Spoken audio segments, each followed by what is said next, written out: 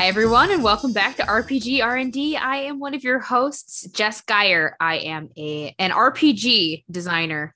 Last episode, Craig said something about shouldn't need to say tabletop design. I'm a tabletop RPG designer.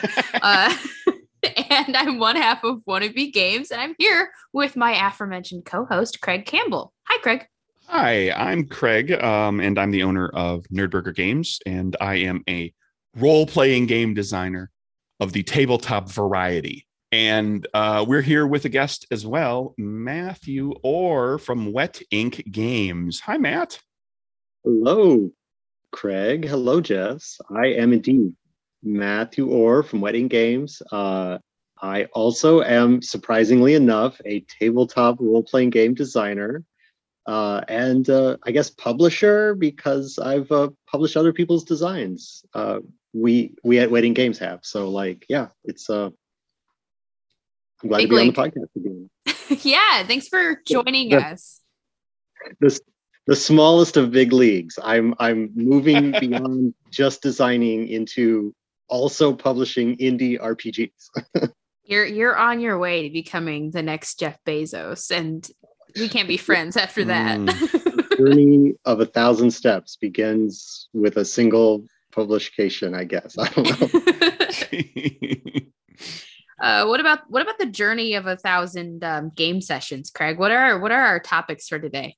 Oh boy, we're talking starting out with recruiting players. Like before you can even play, right? Got to have players, otherwise you're just telling a story to the wall or the cat or whoever's listening. So and there's a lot of kind of different ways to approach this, but we'll just be kind of talking a little bit about like how you go about finding players if you're ready to start up a new game and GM for the first time, or you've moved to a new place, you don't really know anybody, or if you're dealing with online, trying to pull an online group together. There's lots of different things to deal with. So back in the day, I'm going to start this time. Back in the day, you found players at high school or college or the game store, where there would literally be the piece of paper on the wall with looking for players and the little tear off piece with a phone number, which was a 7-digit phone number because everybody was in the same zip code and nobody had to dial zip codes, or not zip code, area codes. But yeah, that's changed a lot. I haven't recruited players via a game store or institution of learning for some time. Where do you all? I mean, just to put that aside, though, like just there are certainly game stores and clubs at schools and universities still are very valid places to go to, where you'll find people who are very interested in all of that sort of thing. Because if you're involved in a club, you're probably very much into it, or at least interested in exploring it.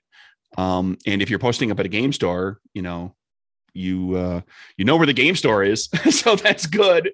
And looking for people in the area, because usually that's going to be people that are going to be meeting at the game store or meeting somewhere near that game store. I mean, people still definitely do find like players at game stores and all of that. And I'm just thinking about like how recently it was for me that I found a group from a game store, although that group fizzled out pretty quickly just because of scheduling issues. But for me, it's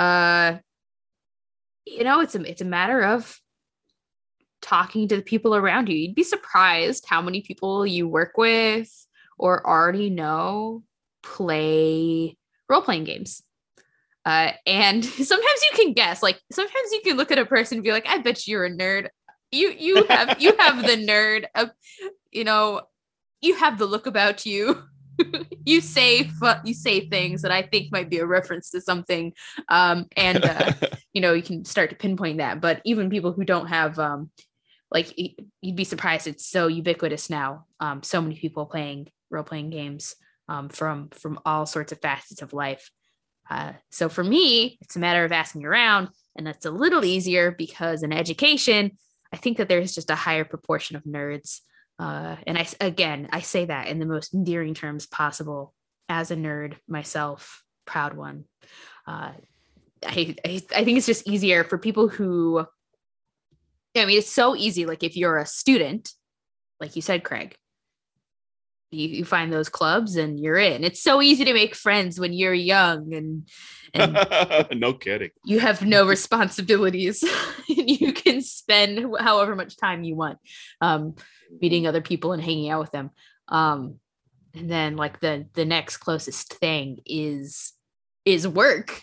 So for me, that's how it turned out. Yeah, I'll share I don't know that I have any great advice on this because, I used to have a game group that started, I mean, it's still going, but I stepped away from it for about a year now. But I mean, it was just Monday night was the game group. It had been going on it started in 2009. So I mean, it's Wow. Monday night is for role-playing games and has been for a long time. And so I didn't have to look for a group. But since I stepped away from that particular group, I have, it is harder to find it now that I'm a dusty old curmudgeon that lives in this room. And, of course, the pandemic times have not helped the situation either. Absolutely the not. most recent game that I organized, I put it on a Discord and I was like, hey, anybody want to play a Krampus themed game on Krampusnacht? And I had 3 people that were like, ooh, yes. And then That'll one of do them had to back out at the last minute for work. So we had a 1 GM, 2-player game, rather spontaneously conducted just within the Discord for Wedding Games, the Wedding Games Discord. But that was the most recent one that I ran. Hey, anybody here? You're a bunch. It's a subset of the subset, right? So it's like, these are people who actually bothered to join a Discord for a role-playing game company that they like enough to have the games of. And it's like, hey, you want to play this specific game on this specific date? And that's when I had availability to run it. And then I had 2 players. So we had fun. Yeah, I think Discord's that's one of the best and fastest places right now to find players. I know that there was an app, and I want to say it's called Crawler. I just grabbed my phone to try to find it, and I didn't find it, although I had searched CRAWLR. This may have been something that I made up, the name, but I know for sure that there was an app that was in development to be like a Tinder for gamers, but for finding games. Alex and I attended a game session doing that. It was a fun night. We went to some random person's house. We did what our parents told us never to do when we were young. We talked to strangers and we entered their home and played games with them. And it was fun. I would love for that to be a thing, but here's my word of precaution. Don't do what I did and just go to somebody's house. that can be a little bit dangerous, especially if you're by yourself. I was not. But what you were saying, Matt, reminds me of my long-term game group where I just stepped away from, it's been about half a year for me. I met them because I posted on a Facebook group. And someone saw that I was looking for a game group and they contacted me and we met at a Panera to talk first, not to play games, not to make it, not for a session 0, anything like that. It was like, okay, you're a human being who doesn't want to murder me. Cool. Me too. Let's do this. Now we can exchange some more personal details like my address. Right. I think that it's like the date rules. You never want to go on a first date with someone that you don't know in their apartment. Right. Don't do that. That's and that's fair. Just in general safety terms, but also in I'll couch it in my experience, which is I started gaming in Milwaukee, Wisconsin. And you can't swing a dead cat in Wisconsin without hitting 20 gamers. They are everywhere. And I'm not joking. D&D was invented in Southeast Wisconsin. There are gamers everywhere. So it was not hard to find a group. I could find a group to play any type of game I wanted. I could, we got a D&D group together that was went for years. And even when we shifted games and played different things like that group, the composition of it changed a little bit, but every Saturday afternoon, we were just gaming for a long time. Then I moved to Atlanta and had to find gamers. And I was like so desperate to just like, okay, I just got to find a group. I want to find some people to play with. That I went in with like, just when people were, looking for players, I found people like online and meetups and stuff. Meetup.com is kind of where I began. I'm not even sure how much of a thing that is anymore, but it was 14 years ago. And, I just like agreed to be like, yeah, I'll come play your game. And they invited me to their home. And it's like I did it with, at the same time, I'm a, big, tall white dude. So not quite as dangerous. But I also like didn't know these people at all. I like knew next to nothing about them other than what we just exchanged online. And so I, went with one group. I played one session, didn't go back for any more because it just wasn't jiving for me. There were two other groups that I played a few sessions each before I realized, nope, this is not the right group for me. And then eventually did find that group and became, good long-term, like over a decade friends with several people in that group.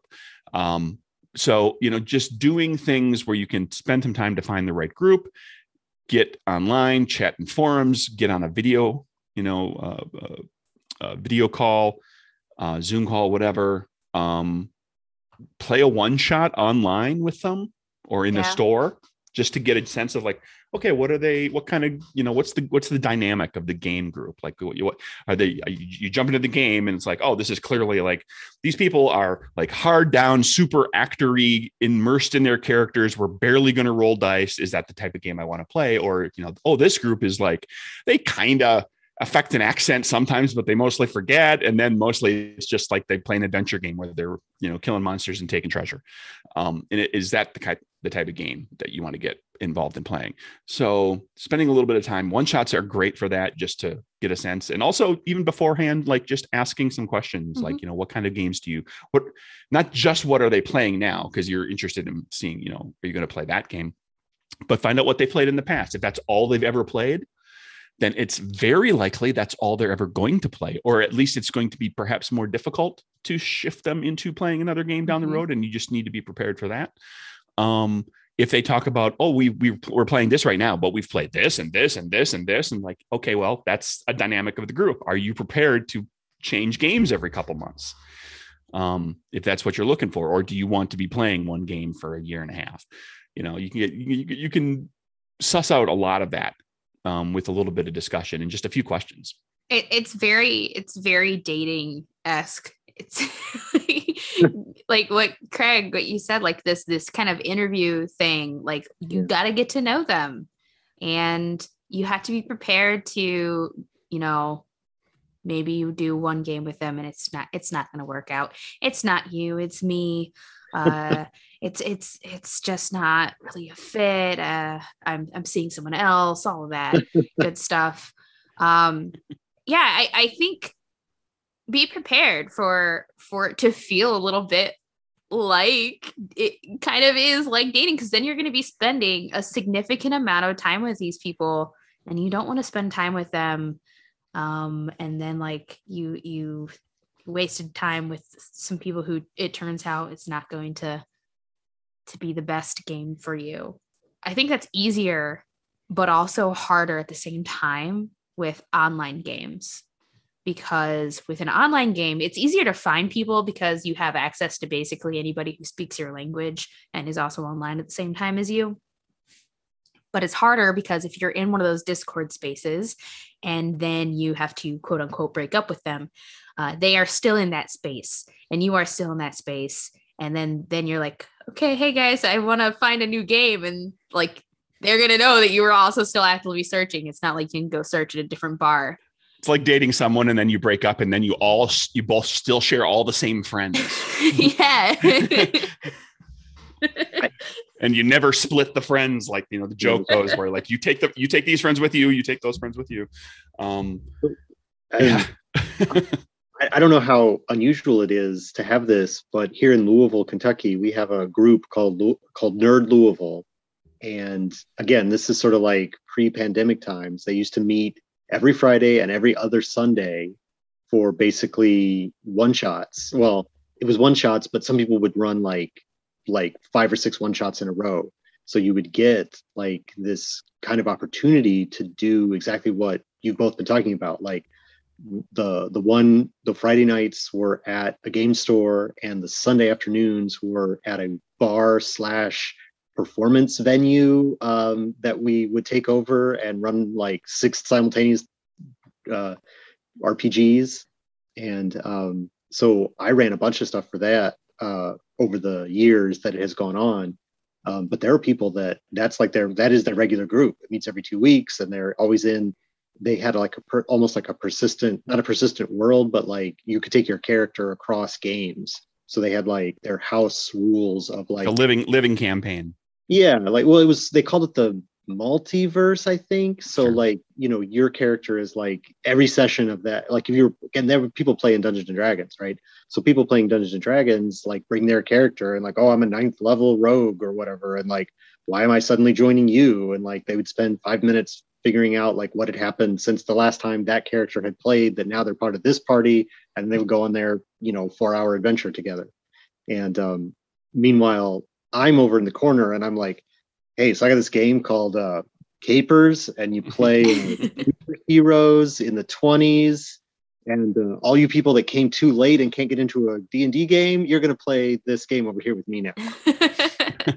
There's I think those places exist a fair bit. It's just finding them, usually obviously in bigger cities where there's more of a population to draw from to go regularly. There's a place down here that does that. It's that they meet at a tavern every month. Not so much, lately. They're starting to get back to it. They meet at a tavern in real life? They meet at a tavern in a side room at a bar and grill tavern.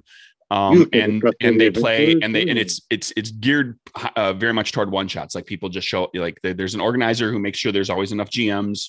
And everybody shows up and plays games. I mean, this meetup is how I met Owen, who has done graphic design and layout for Capers. Years ago, I haven't gone so much lately. Again, they were kind of on hiatus for like a year and a half. But you can dig around and find those places. And that might mean going to like looking at meetup.com and finding where those types of things are posted for your area. Or going to, some urban areas in particular will have like activity forum areas where they're like something that the city or somebody that's like just dedicated to making sure that like, hey, there's all sorts of cool stuff happening in this city. Let's make sure people know about it. And they just host a site that has forums and announcements. And you never know, you might be able to dig up people that are looking for role-playing games at one of those things. And then it's local, and you can find a place that's like local to meet at a game store or at a restaurant or a tavern that will allow you to kind of go to a side table in the back of the house or something like that and sit there for 4 hours and eat fries and drink drinks that you buy there. And public libraries too are another place if you're playing during public library hours, for sure. I've always liked the flexibility of being able to game in my own home though. And because of that, I like poaching people from these meetup spaces to come to your home game. Can seems a little evil, but I have done it. And I know a lot of people who have done the same thing. Like, oh, this board game night that we have every Monday. I really like this person who's playing this game with me.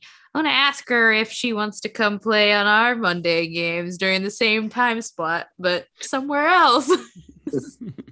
Also, as we've talked a lot about just generally finding a group, and a lot of it was kind of applicable to finding places to play as well. But, if you're as a GM, if you're looking for players either to fill the group out or to find a group in general, that discussion, that like setting expectations, like letting the players know, like what kind of game are you planning to run? If you're open, if you're like, I just want to play one of these games, I've got like 10.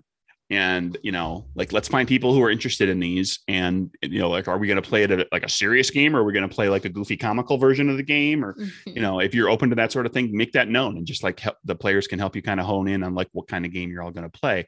If you have a very specific thing that you want to do, like I want to play this Call of Cthulhu game that's going to get really dark, and it's going to, it's going to be very moody, and there will be no Monty Python jokes at the table, then you have to communicate that to the players and make sure that they're up for that.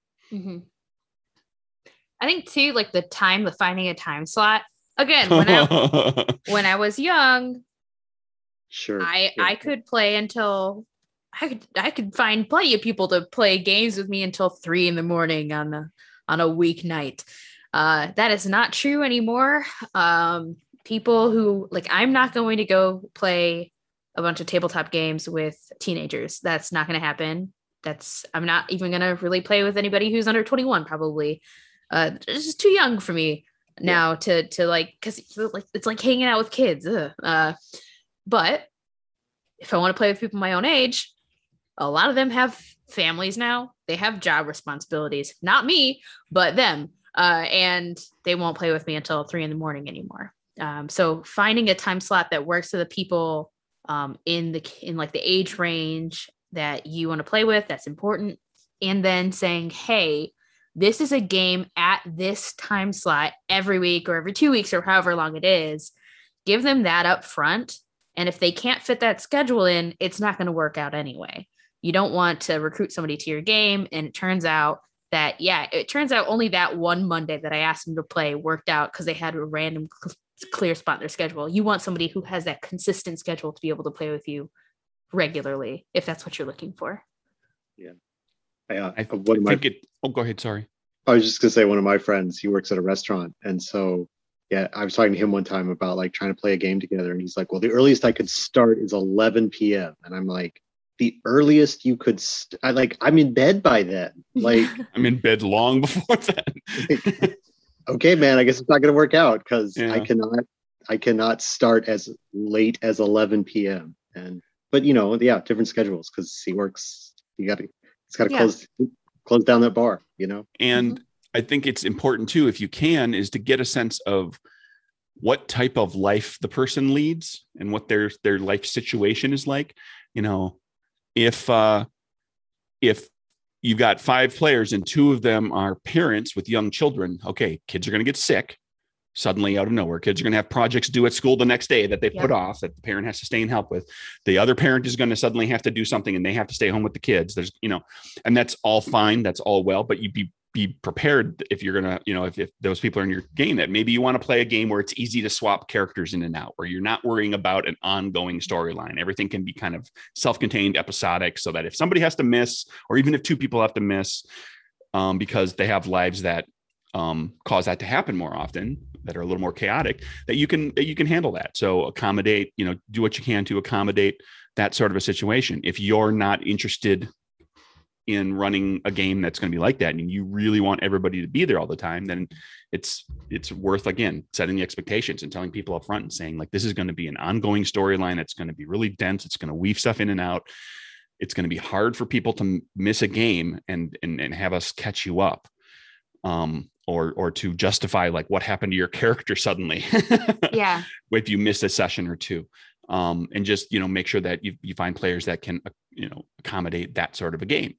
Or, go to the other direction and be more flexible on your end if that's what you're looking to run, and you can swap people in and out. This isn't exactly, it's partially germane to what you just said, but the game group that I was in for 11 and a half years, it was the host in that time has had multiple children, and it was like, that was where the game was at that person's house. And so like, there's that changes the dynamic. Well, right. But it's also like, hey, I got kid stuff to do. Game is canceled, can't argue. You're the host, but you were talking about swapping characters out. The phrase that we always used was like, your character was always there. They just had no game effect. Like, there's no, like, obviously the player had to be caught up about what had happened, but like the characters were all traveling together and like, oh, well, you made no meaningful impact on that fight because your character missed that session, or, would have been great if you were there and you could have convinced them, but your character had no game effect. Yeah, you were sleeping in the car. Right. Oh, you any of those things. You were in the cutscene, but you had no speaking parts.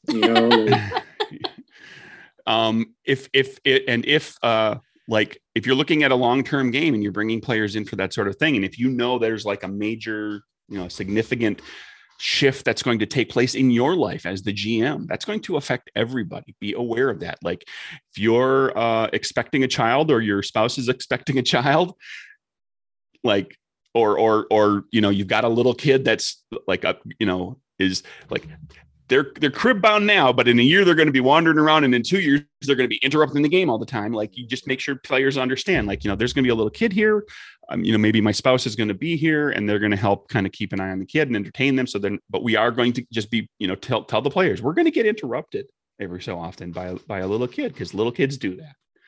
And make sure that the players are all like, okay, well, you know, we're not going to necessarily be able to play that really focused game. We're going to have to be able to roll with the punches.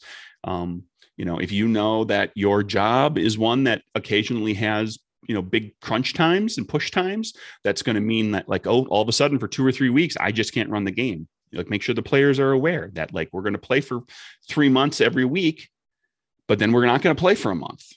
And then I want you all to come back. So just, you know, be prepared, like, you know, like that they're okay with, like, okay, well, I'll just, you know, go to do this thing or the other thing, or we'll get together over someplace else and play board games for, you know, without you for a month, or, you know, whatever they're going to do. But make sure that the players are aware that your life situation is going to get weird occasionally, if that's the case. Yeah. For example, actors are really fun to role play with, but they have these things called like rehearsals and shows, and then they have to like miss, like, those take place in primetime evening hours, usually if you're in a community theater. So yeah, just gotta be aware of that when you're recruiting your players. You gotta consider the human. When I was in Milwaukee and I performed at the Renaissance Fair for 6 summers, my gaming went kerblooey. Like, we would game occasionally on a weeknight, but like basically gaming, you know, my whole gaming group, we just shut down for 3 months, and only half of us were involved in the Renaissance Fair. So the other half went and did other summer things, or they went and played, like, you know, a short campaign with some other friends, or went to board game nights or whatever. But then we were all like, okay, and we're all back here second weekend in September, right? Yeah. Ready for season 2. Yeah, working in a Renaissance Fair, that's basically role playing. Come on. Oh yeah. Yeah. Like 10 to 7 every day, except when you're backstage. What about our next topic? I think now's a good time to start thinking about your own games and getting people to play those. Sure. Well, as a GM, when you're recruiting players, you're kind of pitching yourself and the game that you're going to run. But when you're, you know, designing something, you are also going to kind of pitch yourself and pitch your game. And so we're going to talk a little bit about pitching your game. There's a bunch of different audiences that you can pitch your game to. You can be pitching your game to players, which we've kind of covered. Yeah. But we might touch on that a little bit here too. You pitch your game to collaborators, like you're looking for freelancers or artists. You're finding people that are interested in contributing to your game in some way. And I think what most people think about when they think about pitching a game is pitching to publishers, because you are not like Jess, Matthew, or myself and don't want to self-publish. You would rather just design the game and have somebody else publish. And so pitching that game to a publisher. And I think maybe, can we start, Matt, you were the one who kind of was like, this is my wheelhouse, because we've just started publishing some other folks' games. So is it okay if we start with you? Sure. I mean, I again, I don't know that I have, I feel like I have some relevant experience here, but maybe not, you know, the most. But yeah, there's so many levels. It's such a big topic, right? There's so many levels, right? Of like how to pitch a game, right? Because you've got the famous elevator pitch, right? Can you explain in 2 sentences what your game is? You know, we've got our, you know, it's either going to be like, you know, it is this cultural thing that you recognize combined with this other pop culture thing that you recognize, except I smashed them together, right? That's a very common elevator pitch sort of thing, where it's like, if either of half of that equation sparks the hearer's interest and they're like, ooh, I'm interested, tell me more. Yeah. And that's the core of the elevator pitch, is to get them to ask you. Do you want them to get off the elevator with you? Exactly. You want them to ask the question and continue the conversation. So a hook. Exactly. And so like, but then like, you've got to have kind of like, it's like it's like a hook, right? So that now you got them hooked, but like now you got to reel them in. Like I hear that's the fishing metaphor. But anyway, like there's more work to do. You can't just have a great elevator pitch, because if you don't have any follow up to like, is when someone says, "Ooh, tell me more," and you're like, well, it's kind of like, I hope it to be this way. It's like, no, you failed. You've got to have that more detailed follow up. And again, like I think it's important, especially if you're talking about a role playing game.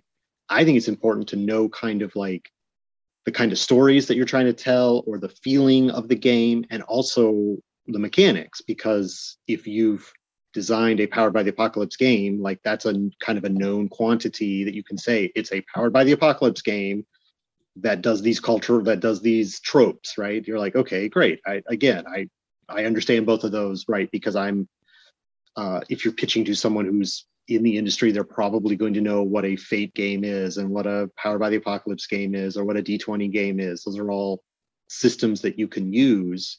But then you may also say like, I've designed a unique 3D10 system where you're rolling for like simultaneously, you're rolling your mind, body, and spirit. And so like, you have to resolve those three things simultaneously. And so you can fail or succeed on any of these three spectrums.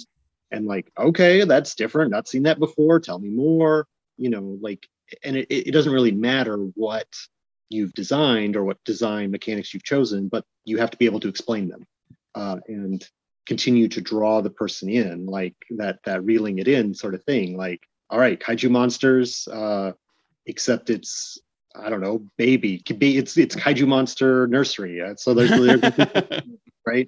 Okay, so and then like, so you got to reel them in, and it uses 3d6. This is just off the dome, everybody. So then you use your 3d10 system that I just invented. I don't know, and then like, now I'm proving why you have to be better prepared than this, because I'm just making this stuff up and I don't have anything else. So it's like you want to have knowledge in depth, and demonstrate your knowledge in depth to continue to interest the person who you are pitching to. Because if they ask you questions that you don't know the answer to, and you answer enough of them with like, I don't know, I haven't thought about that, or I don't know, I haven't thought about that, I don't know, I haven't thought about that. Yeah. You're not going to make that business proposition, But if all of your answers are like, I tried that and it didn't work for this reason, or your answer is like, that's a great idea, I should play test it that way, because we focused on this other thing. And you do. Part of what I'm leading to saying is that like, you should pitch it, especially if you're in a point of like pitching it to publishers. You should have it pretty well. You shouldn't just know what you want to do. You should know how it works, because you've done a lot of work already. Definitive language. Yeah. Any subject, like you said, any subject that they bring up that like, I don't know, is not a good answer. Not in a pitch meeting. Well, I mean, and you can be straightforward with them. If you're playtesting a few different variants, you can say, well, like saying that I got some playtesters doing it this way, and I got some playtesters doing it that way. And that will be intriguing enough to the publisher, because they know enough about games to have like, okay, well, like, is one of those interest me? Do both of those interest me? Like, if it's either one of those, I'm happy. You made the comment about the reeling in, like, this is like, how do you reel the person in? Like, that's like 3 to 5 points maybe that are like definitive language of interesting aspects of the game that you can pull, get them a little more interested each time. Like, you get them with the nibble, and now you want them to take a bigger bite and a bigger bite and a bigger bite until they've kind of finally swallowed the whole hook. And so like what the mechanics are, what the setting is like, or if it's like one of those a game where the players help develop the setting as you go, describe that. One thing that I've run into a number of times is somebody pitching their game, and they're giving me all of this great lore. Here's this world, and and it's imaginative, and there's really cool stuff, and they never once tell me what the characters do.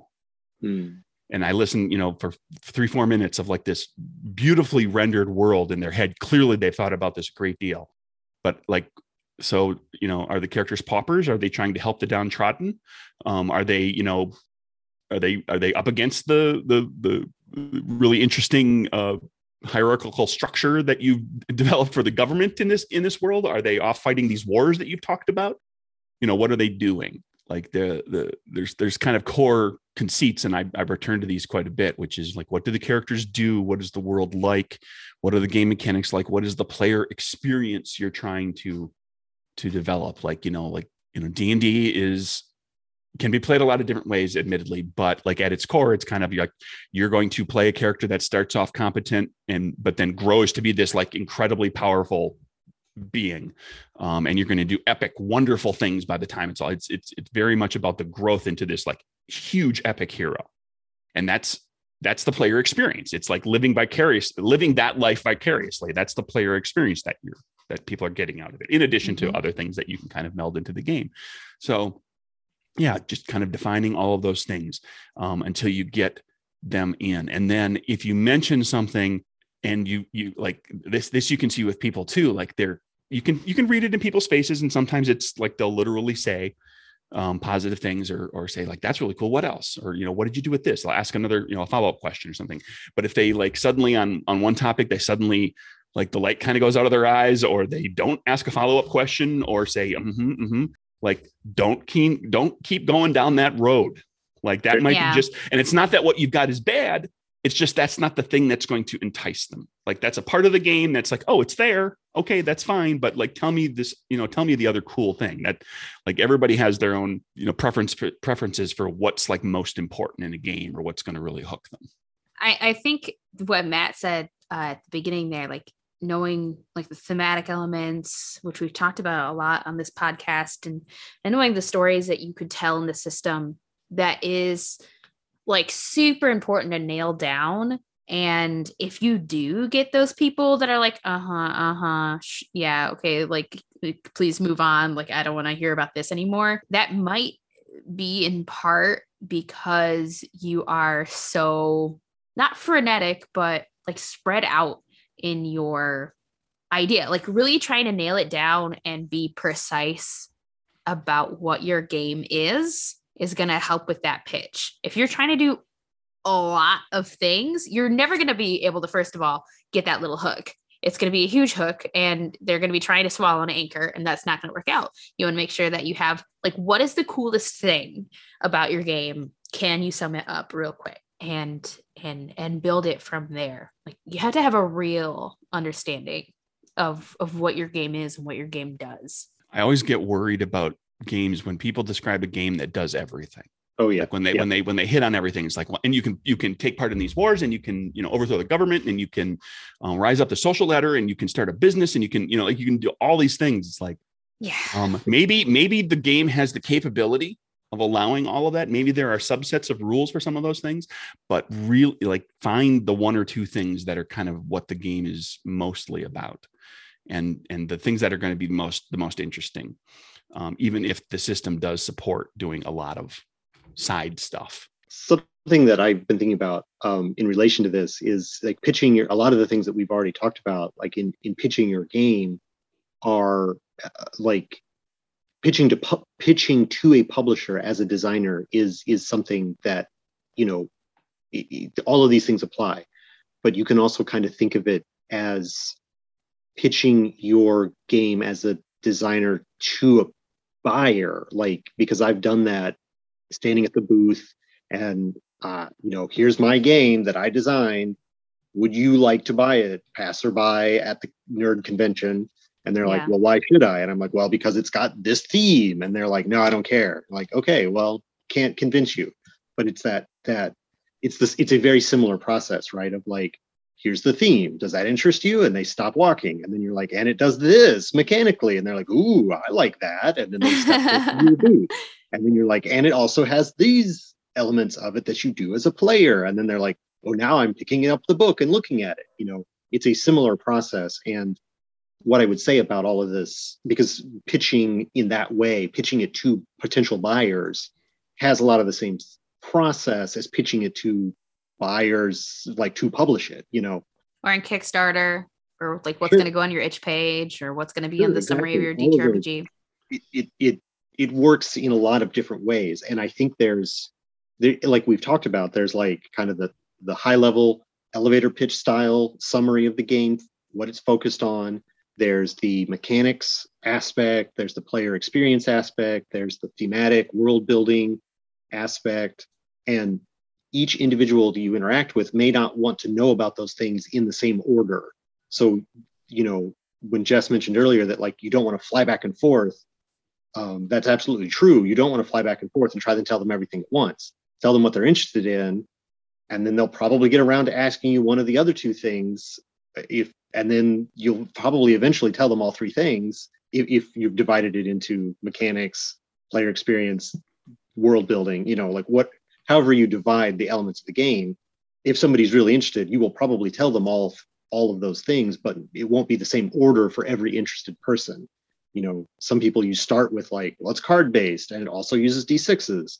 And then other people are like, I'm now talking about my game. It starts in World War One, and they're like, people are like, oh, World War One, and then they ask about the cards.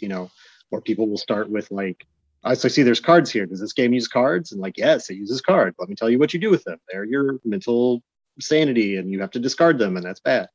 I don't know. Just be prepared, I guess, to talk about each aspect and to change up your presentation style to accommodate the interest of your hearer, because they'll probably get around to the thing that you like to talk about best eventually, but don't always lead with that because they may not be as interested in that. Yeah. Usually.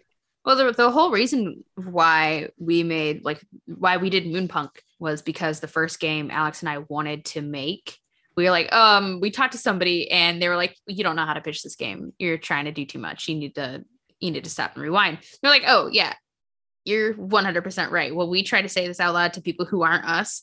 No one else cared. It was just us at that moment. Moonpunk was so easy to pitch because it was a powered by the apocalypse game where you play punks fighting oppression on a dystopian moon. I mean, there you go. It was so easy. And then you can get into like for a powered by the apocalypse game, what makes your game different than another PBTA? Really easy to do.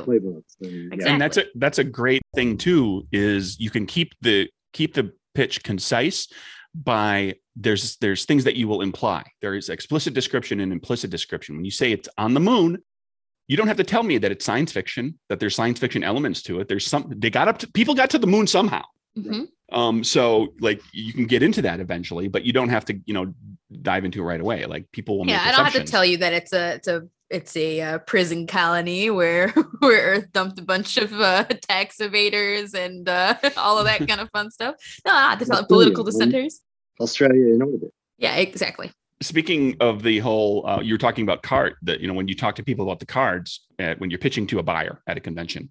And this can kind of apply to a Kickstarter page and how you put together like a Kickstarter page or a crowdfunding thing or your own web store or whatever, is you can treat it like a conversation. You're not just spewing information at them. You want to see what they react to, what they ask questions about. Like one of the things I'll often do is like, if you're at a convention, they express interest in a particular game. If they don't pick the book up right away and they ask about it, I'll describe it and I'll offer them the book. I'll hand the book to them. And if they don't take it, never offer them a book again until they, are clearly like interested in purchasing. You don't want to be like shoving it in their face, but you offer them to look at the book. And if they take the book, then pay attention to what they look at. Do they look at the cover illustration? Do they flip over the back and look at the blurb? Give them a second to read the blurb on the back. If they flip open the book and stop on like a full page illustration, talk about the art. Talk about that particular piece and about the art in general. If they flip to the character sheet, tell them about something cool that characters do. If you've got if there's anything cool about the character sheet, tell them what that means. Like if you've got, like I'm going to speak to Matt's game, you've got the moral compass. Oh yeah. Which is like literally a compass, a circle with, north, south, east, west. And there's like ways you track things on that.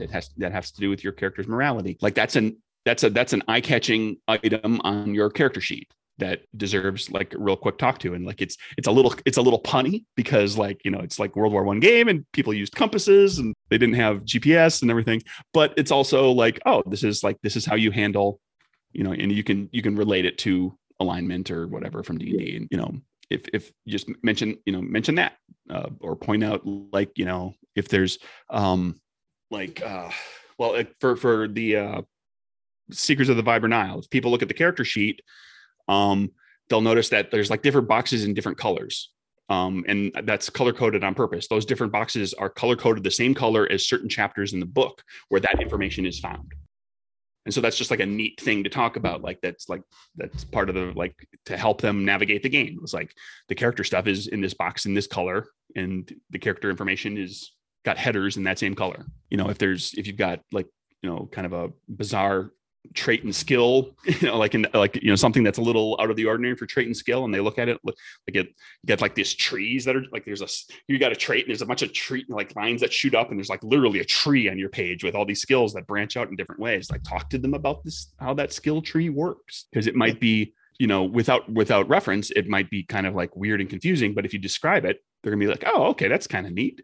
And that'll get them interested, and then you can take, another step and kind of like have that conversation. If you talked about character stuff, you like shift to then what the characters do, and, pay attention to what the people are reacting to. Yeah. I think what I want to say now, after hearing what you just said, Craig, is that, I have no idea if you even know what your listener base, like what level they are in the industry. But, everybody here has like done multiple games, and has so at least some experience in refining all these things. You're talking about the colored boxes on your character sheet. Like, that may not be something that you think of as a new designer that is even maybe possible, but like it is. You can do whatever you want. It's your character sheet. You don't want to be gimmicky, but like when you are building your designs, if you're try to think of some of these things, like, could I do something that stands out that then I could point to as something that is unique about this game? If you're trying to, like, you don't have to reinvent the wheel, especially if you're using like an off-the-shelf kind of system. You can't reinvent the wheel. You've got to kind of work within the wheel, because that's the point of you taking that system, but you can do things to make your design a little bit different that way, like color coding the character sheet. That's a cool idea. That, like, or doing the, something on the character sheet that is thematic to the material, that makes it look a certain way, that, anything that you can do like that will summarize and harmonize your design elements or your theme elements to prove that you thought about how those things go together, is a good thing to do. Like, look for those ways that you can do that in your design. And it goes to credibility when you are pitching. It's like, look at all these things I've thought about. Yeah, those are definitely things that, like, were someone to approach me like, hey, we want you, which will never happen. I don't have money, so don't ask me to publish your game. I don't have money to do that.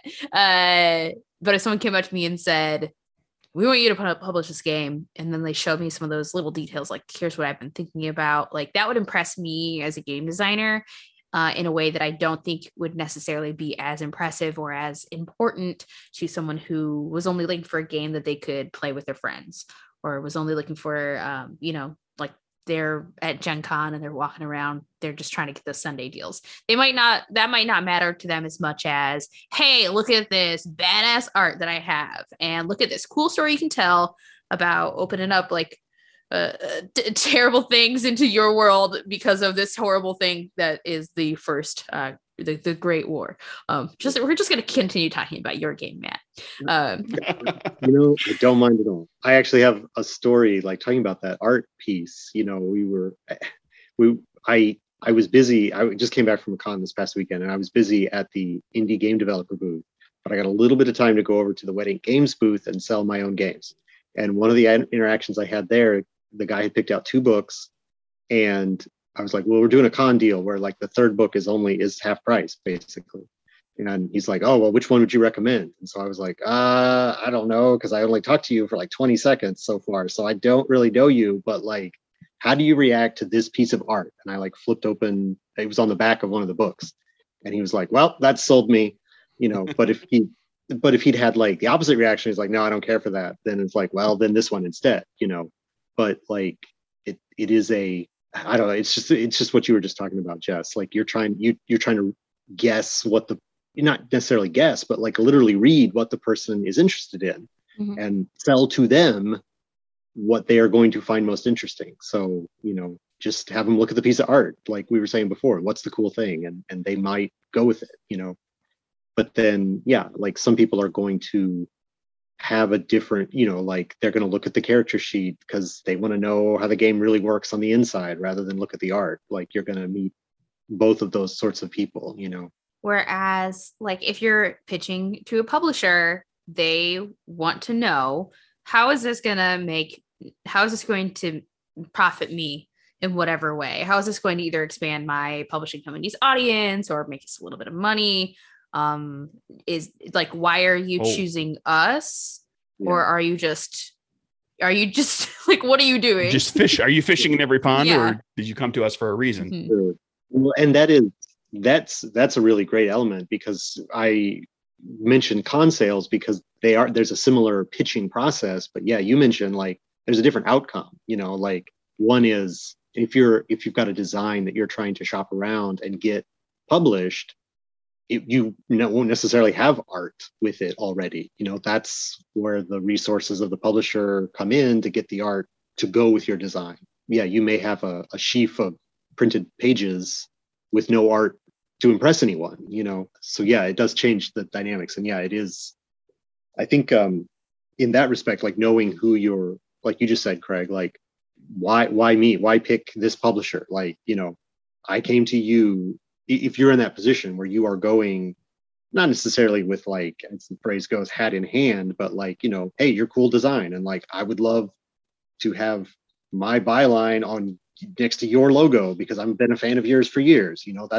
That's a reason to shop around to a certain publisher, but maybe they've published games that you like, or they've worked with designers before that you like, or, there could be a number of reasons why you pick it. But yeah, you don't have to only pitch to people that you super are fans of, but it definitely changes how you can approach the pitch meeting or the time that you have in front of a publisher if you know something about their other products. If you can demonstrate that connection about like, game line XY, like, oh, I got all those games and I think this is a follow-up or whatever, like customize your pitch to the person you're pitching to, includes to the publisher and what their work is like. Yeah. And knowing what they're, picking who you're going to pitch to, and knowing what, like, be able to answer that question. Like, why are you pitching to me? Right. If you got a D20 variant game, don't take it to Magpie Games. Yeah. They don't do D20. They do PBTA stuff and a few variants and kind of, some other stuff that's, kind of in that has some connective tissue with those types of games. But they, like, I'll put it out there, if you are ever going to pitch a game to me at Nerdburger Games, and I am open to the idea, the take a look at what I publish, what I've designed. The Nerdburger brand is sort of weird little niche games that kind of take a spin, put a spin on a genre that's not been seen much before, or maybe even at all. So if you've got a high fantasy game, there better be something really out of the ordinary about that high fantasy game. If it feels like every other high fantasy game, I guarantee you I'm not going to be interested. And then you just learn that about whoever you're pitching to. Like, there's just certain things that they do or don't do. And keep an eye when publishers are branching out.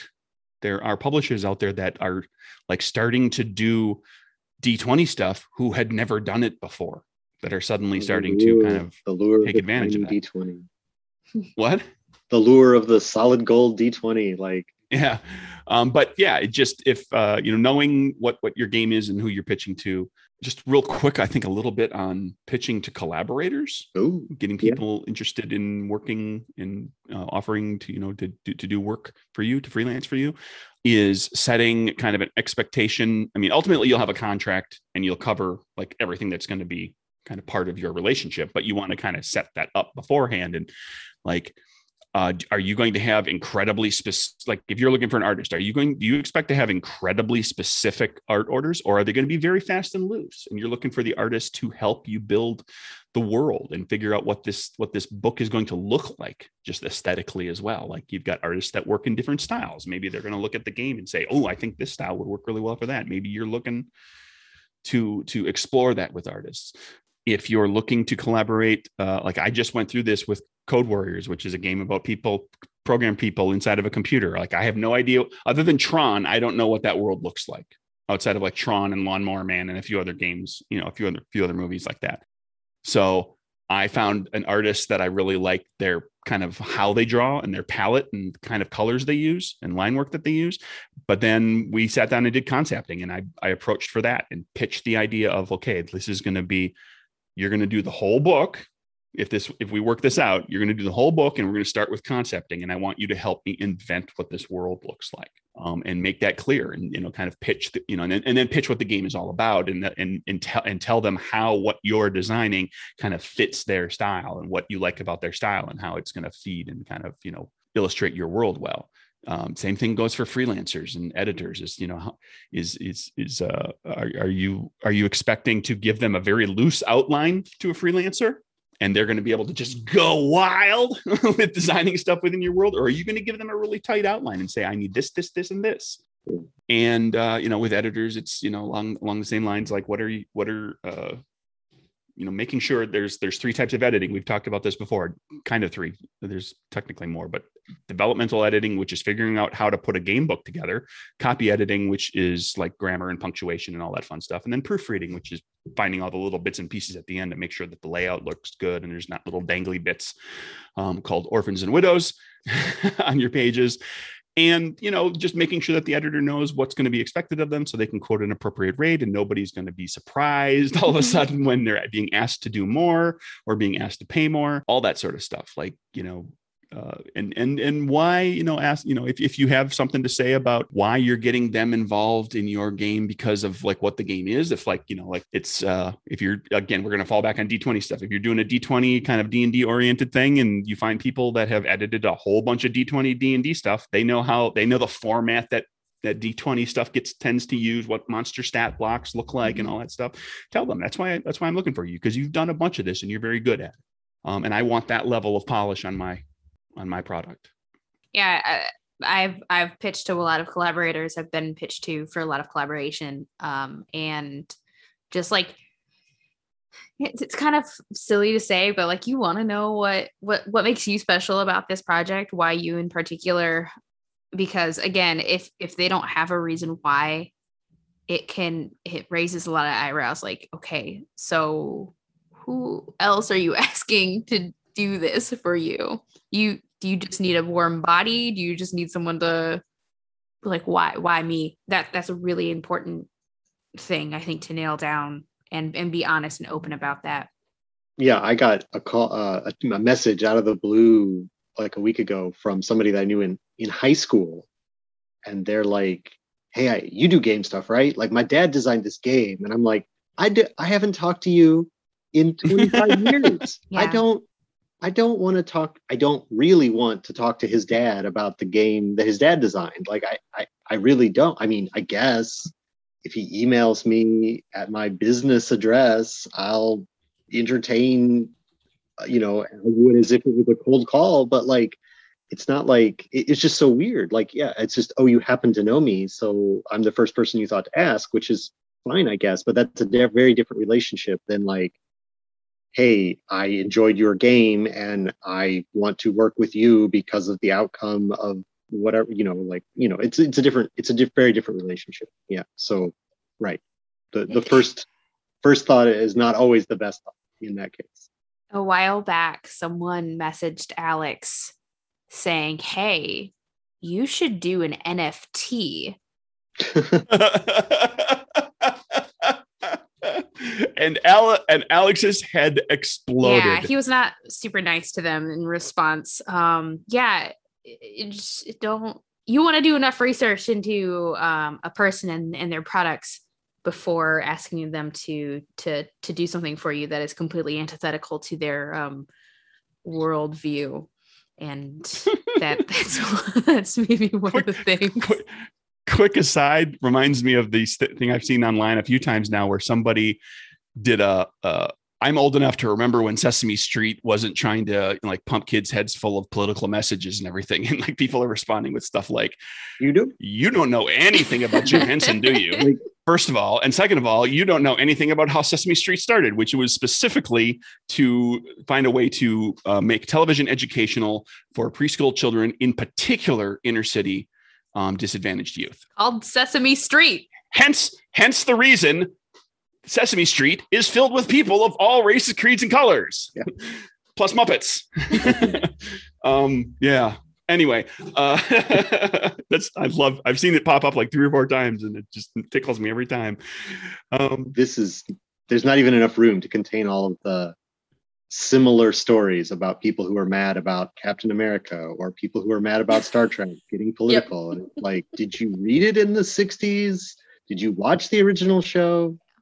Did you not see the anti-fascist underlying or the civil rights commentary? Anyway, yeah, but also sorry, go ahead. No, I'm just going to say that's a whole other podcast. We don't even need to get. Yeah, I got a note here too about when you're.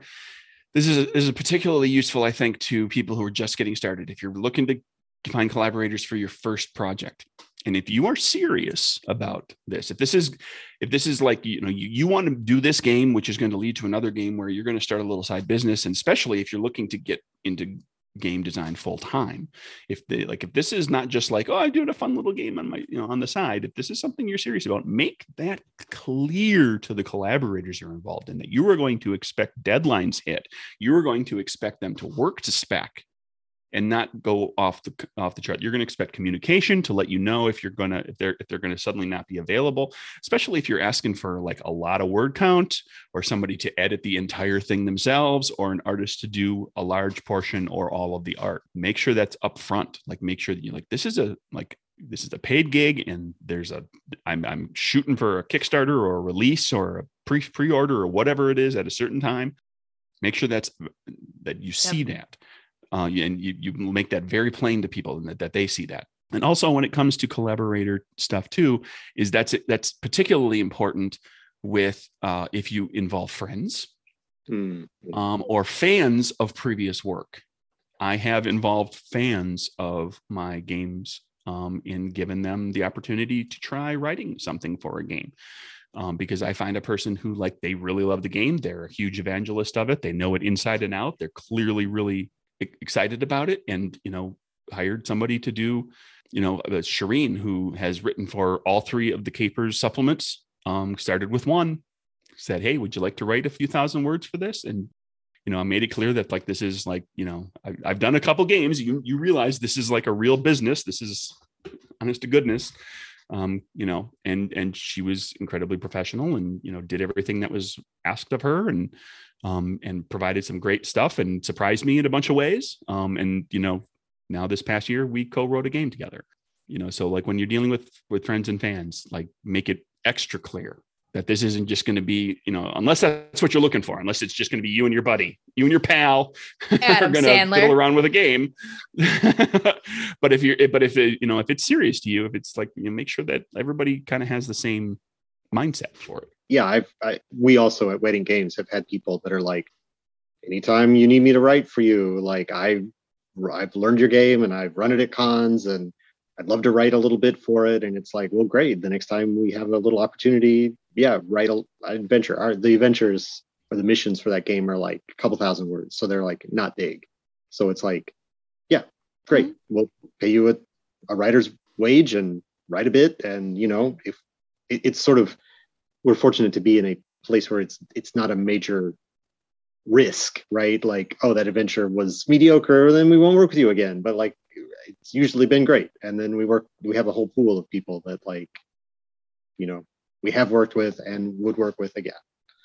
Yeah, who started as fans. Right. And many of them are many. Well, Matt, this has been a lot of fun. Thank you for talking to us. Now, I have this great game I'd like to pitch to you. All right. I know that we haven't talked to each other in a while, but where can we find you and your games? What do you have to pitch to us? I thought you were really going to have a real spontaneous game here. Okay. No. So we are Wedding Games, and we are on the Zuckerbook and the not Zuckerbook, which is called Instagram. And then we are also we have a website, weddinggames.com, where we have all of our products, and those you can go there to shop, and it'll take you to DriveThruRPG, or you can just go to DriveThruRPG directly and buy all our games there. And you can hear the latest news on our Instagram and on Facebook. Awesome. Again, thanks for joining us. Yeah, thanks for having me on. Yeah, thank you. I can be found on Twitter at Joska, or you can find my games at wannabegames.com or on HN Drive-Thru under the same thing, Wannabe Games.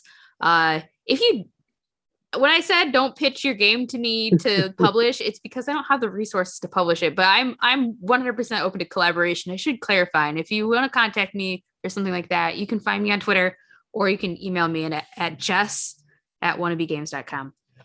I have nothing to pitch because my Kickstarter is over. Thank you. And I'm not to let the our newest segment pass by too quickly.